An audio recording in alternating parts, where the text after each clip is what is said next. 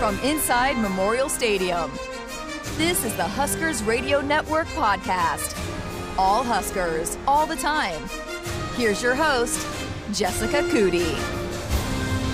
Welcome, everyone, into the Huskers Radio Network podcast. We are taping this on July 29th, which means we are 30 days out from kickoff and the season opener on August 28th against Illinois. And coming up this football season, we're going to have a special podcast coming up for you every single game week. We're going to call it Sideline Scoop with Searles. That's right, former Husker grade offensive lineman, NFL vet, and now joining the Huskers broadcast crew on for football games, Jeremiah Searles. Well, you retired and you're hopping into radio. How excited are you for this? I'm super excited. I mean, this has been something that I've always loved doing on my free time. I used to co-host a show with Chris Schmidt over at Hail Varsity, kind of when I was still playing in the off season, and then last year I actually got a chance to do some pregame, postgame work on the Husker Sports Network last year, and so get a chance to get brought on here and expand my role on the sideline is something that I'm really excited about because I live and breathe Huskers. I always have, I always will.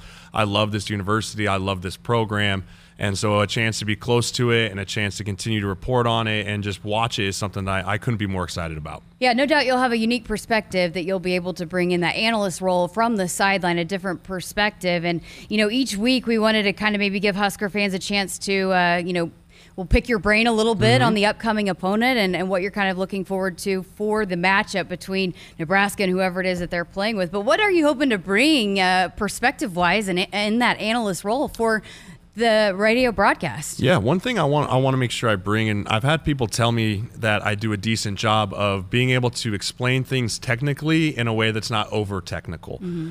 So former player, for me, I was never the most athletically gifted guy on the field, but I always made sure I was going to be the smartest guy, understanding schemes, understanding fits, understanding blitzes, fronts, formations, all that stuff. And so I want to bring the different side of instead of just the announcing of here's what happened, I want to give a little bit more of the why.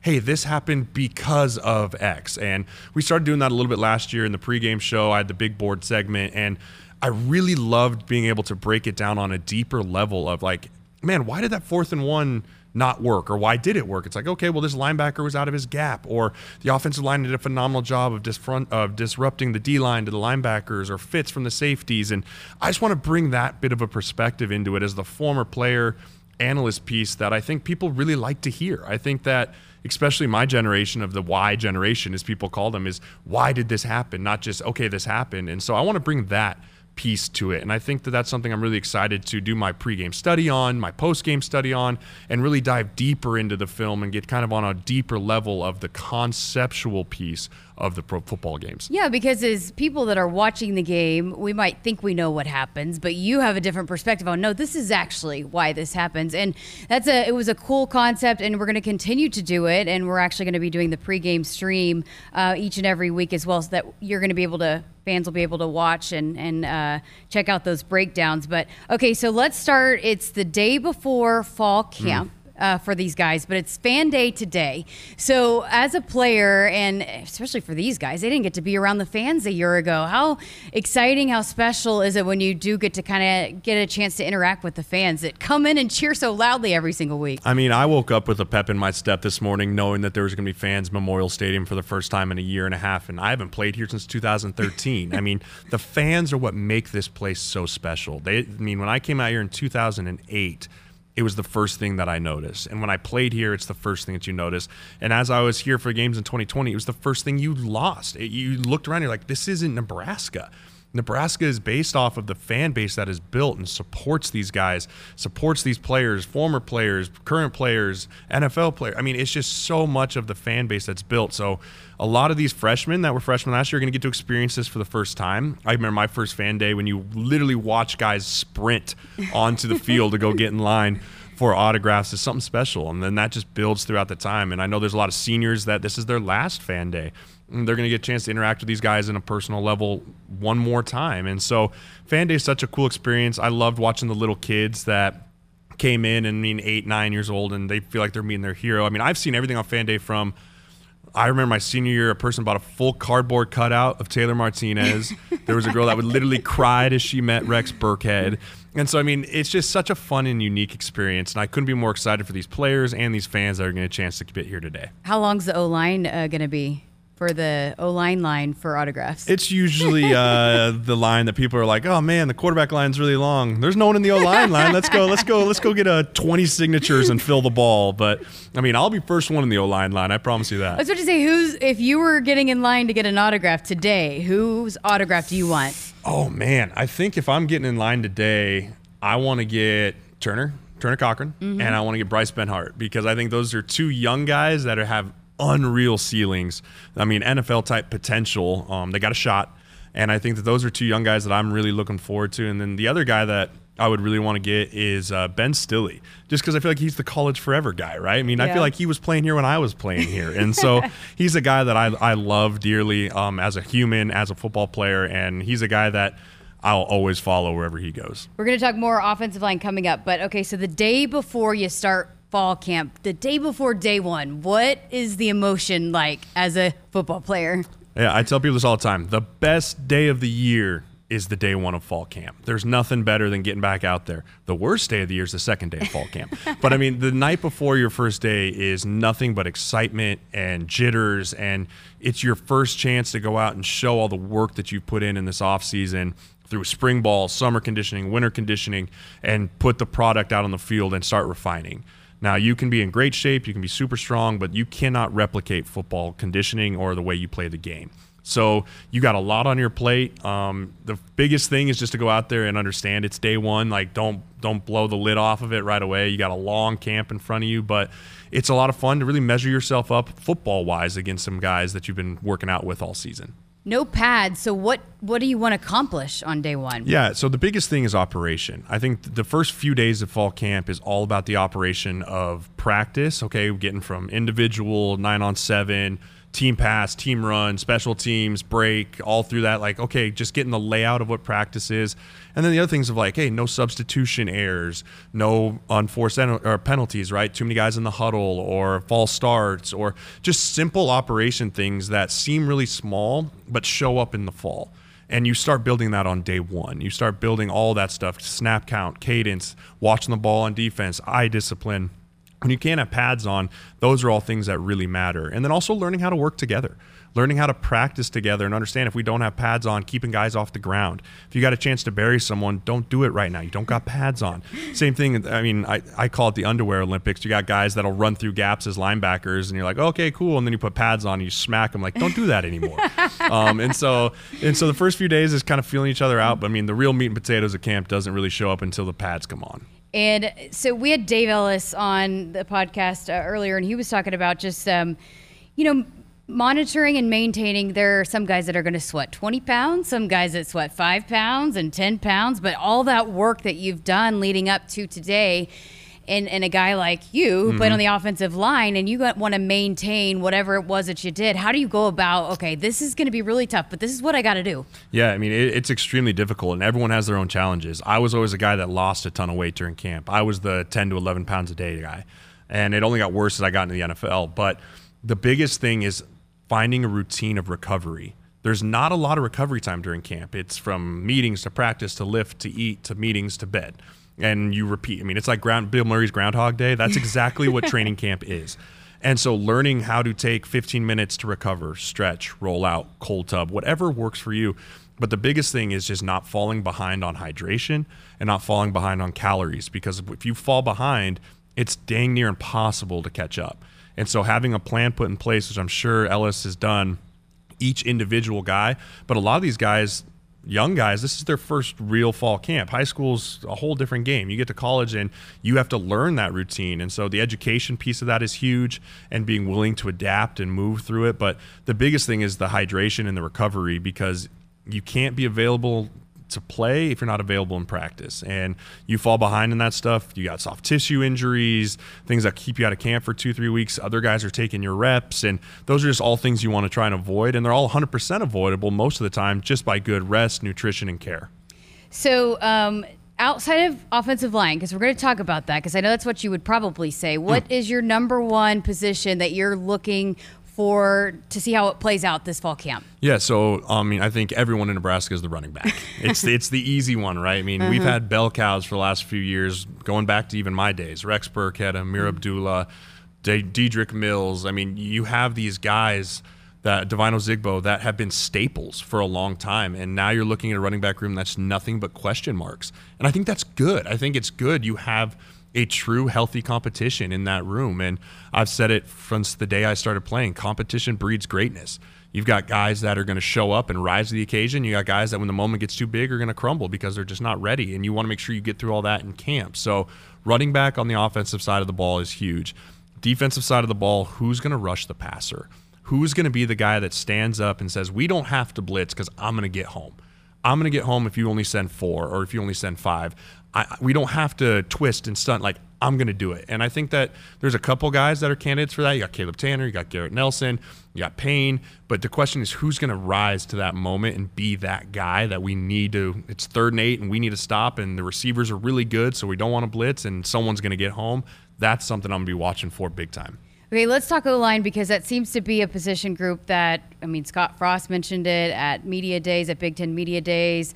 I just talked to Ty Robinson, who said that he thought this is the best O-line group that could have been here in the Scott Frost era. So what have you kind of heard? How do you feel about this group specifically and the depth that they've been able to build going into this year? I'm super excited for this group. They've got the perfect blend of veterans and young guys, and I think that that's what makes a great offensive line in college, is you've got guys that have been there, done that, and know what it takes, and you've got a lot of hungry guys behind them that want to step up. So, you look at the positions. Okay, Bryce Benhart, young guy, cut his teeth against some really good opponents last year in a weird year, but now no longer is treading water. It's now time to dominate. I played as a redshirt freshman. You tread water every single week. You just survive. You take a huge jump your second year because now it's not new. You're now learning, okay, this is what I did last year. This is what worked. This is what didn't work. Refine those skills. You go to Cam Jurgens, a guy that's played a lot of football, looks phenomenal physically. Can he take the next step in his game of understanding, lining up everyone, getting everyone ready? Got a young guy in left tackle, Turner Cochran, who played extremely well in his one outing last week in Rutgers last year, And then you look at young guys. You got Mitch Schechterman, you got Banks, you've got, Ethan Piper. And so there's competition there, and it goes back to the running back room, right? Competition breeds greatness. You got Hickson, who started an entire season even. So you've got all these guys in the mix now that if you can go into, the NFL, you only dress 8 offensive linemen per game. You go into college with 8 or 9 offensive linemen that are ready to play and not a huge drop-off. It's the nature of the game. Someone's going to get dinged at one point. Those guys that can step in and be ready to go and not have a drop-off in the production is going to bode well for us. And this is really the first time Scott's had that. It really is the first time that I think that they have someone besides the starting 5 that they have full trust in going in and continuing to continue to roll. And Greg Austin was talking about that, about, knowing that the guy behind you is coming after you and not getting complacent in that. And that seems to be at several positions this year that we're hearing about the depth that they've been able to build. What does that do in a fall camp as a player when you're going into battle for your spot? Yeah, it just makes you better. And to know that if you're lead dog, you're always looking over your shoulder because you know someone's coming up behind you, that pushes you to be better. If you're the guy behind him, you're like, man, I don't want to sit the bench anymore. I want to play. I'm going to fight this guy for his role. Then you continue to fight, and it just makes both of you guys better. But I think what people don't understand, too, is even though they're battles, you're still helping each other. Just because I'm the starter at right tackle doesn't mean I'm going to tell my number 2 tackle, like, get away from me. I'm not helping you. Like, it's all about a camaraderie and all about helping each other build the way that you need to build and helping each other out and then letting it all show on the field. If you're in the meeting room, help each other out. When you're on the field, help each other out because it's only going to be good. At the end of the day, you play for Nebraska. You don't play for yourself. You play for the name on the front, not the name on the back. And the more people that you can have ready to go to help that Husker team is going to just be even better for the overall team. With so many guys with so much experience that have played a lot of football really on both sides of the ball, what does that do for a fall camp that you can kind of hit the ground running in a different way that you might not be able to with a lot of young guys? It allows you to get through the first week really seamlessly. Sometimes with a really young team, regardless of the level, that first week and a half is all what we call install. And you're still going to install like you would normally, but you can progress through it so much quicker. You don't have to spend 2 or 3 days on something now. You can spend an afternoon on it. and getting through that stuff so that you can get through your whole install of your entire offense, which is what you do in fall camp. You install everything, at least on the offensive side. And then as you get closer to game week, you start cutting things down. Okay, we don't do this great, but we do this really well. Okay, this is okay, but this is not good. We're just going to cut that. The faster you can get to that, and the faster you can get to the stuff that you do really well and refine that, is what bodes well for when you come in the real time when the bullets are flying. So that ability to hit the ground running, like you said, and get to that point quicker is just going to be really important. You got a quarterback that knows how to run everything in the offense. You got some receivers that got through a spring ball. They're new, but they're going to pick it up because they're older guys. They're not true freshmen, right? And then you go on the defensive side of the ball, it's the exact same thing. You bring back everyone, so now you're not just installing, hey, here's our base defense and here's how we play. It's like, okay, you guys know base defense. Here's the immediate twist to that. Here's the immediate tweak to that. And here's all your checks, and you can run through all that kind of stuff. And you still have a couple young guys inside there for the linebacker positions that are going to be trying to figure it out. But overall, when you have an older team, you get to the stuff you do so much faster in practice. Illinois right out of the gate, does that change maybe a sense of urgency of how you attack fall camp? Absolutely. I mean, I talked to a guy in Wisconsin the other day. They opened with Penn State, and they're already talking about the fact that, like, it's a make or break game for the season. I mean, usually when I played, it was, okay, tune-up game week 1, right? You go out there, starters probably play a half, put up 40, and then you're out of there. And now it's like, no, this is Big Ten play out the gate for all the marbles and really can set a tone either way for the whole season. And so having that push you during fall camp, especially weeks 2 and 3 when things get hard and the body doesn't feel good and you just know you got to keep pushing through that, having that fact that, hey, we open Big Ten play week 1, week 0, I guess is what it is, really will be that extra motivational factor, I think. As we get closer to, kickoff and we're talking fall camp, does this make you miss it? It makes me miss the camaraderie piece, not in the slightest do I miss the practice. Day 2 of fall camp. I do not miss day 2 of fall camp. I do not miss immediately getting off the field day 1 being like, yep, still hurt. Knees don't feel good. Where's the ice tub? And I talked to a lot of guys who, when they retire, August is tough. August is actually really nice when you retire. It's September that's tough. Mm-hmm. My first September after I retired was really hard. You watch games on TV that you're used to being at. You watch your buddies play that you're used to being at. But I miss the camaraderie of the locker room and fighting with your brothers through it all, but I do not miss the physical toll that it puts on your body. So this has got to be fun, though, a nice role to be in, because you're going to be on the sidelines. You're kind of still involved with the team you love so much. Yes. Kind of still fills that void a little bit. Absolutely. It was one of the reasons I was so excited when Brandon actually got a chance to offer me the position, because it does put me close, but I'm far enough away that I don't have to deal with any of the physical issues. You don't got to be running out there on day 2. I don't got to be running out there on day 2 and strapping her up. And even though the games are the best part of all of it, they're also the most physically taxing. So to be able to be there and support the team that I love and report on the team that I love is something I'm literally through the moon about excited. Well, this is fun. Sideline Scoop with Searles, episode 1. We got lots more to come. I think we're going to take a break next week, but in a couple of weeks, we'll have 2 weeks into fall camp. We'll have some storylines, some things we want to break down. And then 2 weeks from that, it'll be game week, and we'll be breaking down the matchup with Illinois. So lots of good stuff to come with Sideline Scoop with Searles. Maybe we can get an ice cream sponsor out of this deal. Yes, I love ice cream. I love all ice cream. Are you keeping your weight down, though? I am. I'm down to 285. I'd like to lose another 15, but it's summertime, and I like to have a few beers every now and then, so that makes it tough. All right, well, thanks again for signing up to do this. I drug you into this, but I look forward to it, and should be some great insight for fans moving forward. Absolutely. Thanks, everyone, for listening, and I look forward to doing this rest of the year. Subscribe, and wherever you listen to all of your podcasts, on iTunes, Spotify, and go to huskers.com/podcast on where you can get all of that information, because we got lots of good stuff coming up here as we get things kicked off in 30 days. For Jeremiah Searles, I'm Jessica Cootie. Thanks for listening.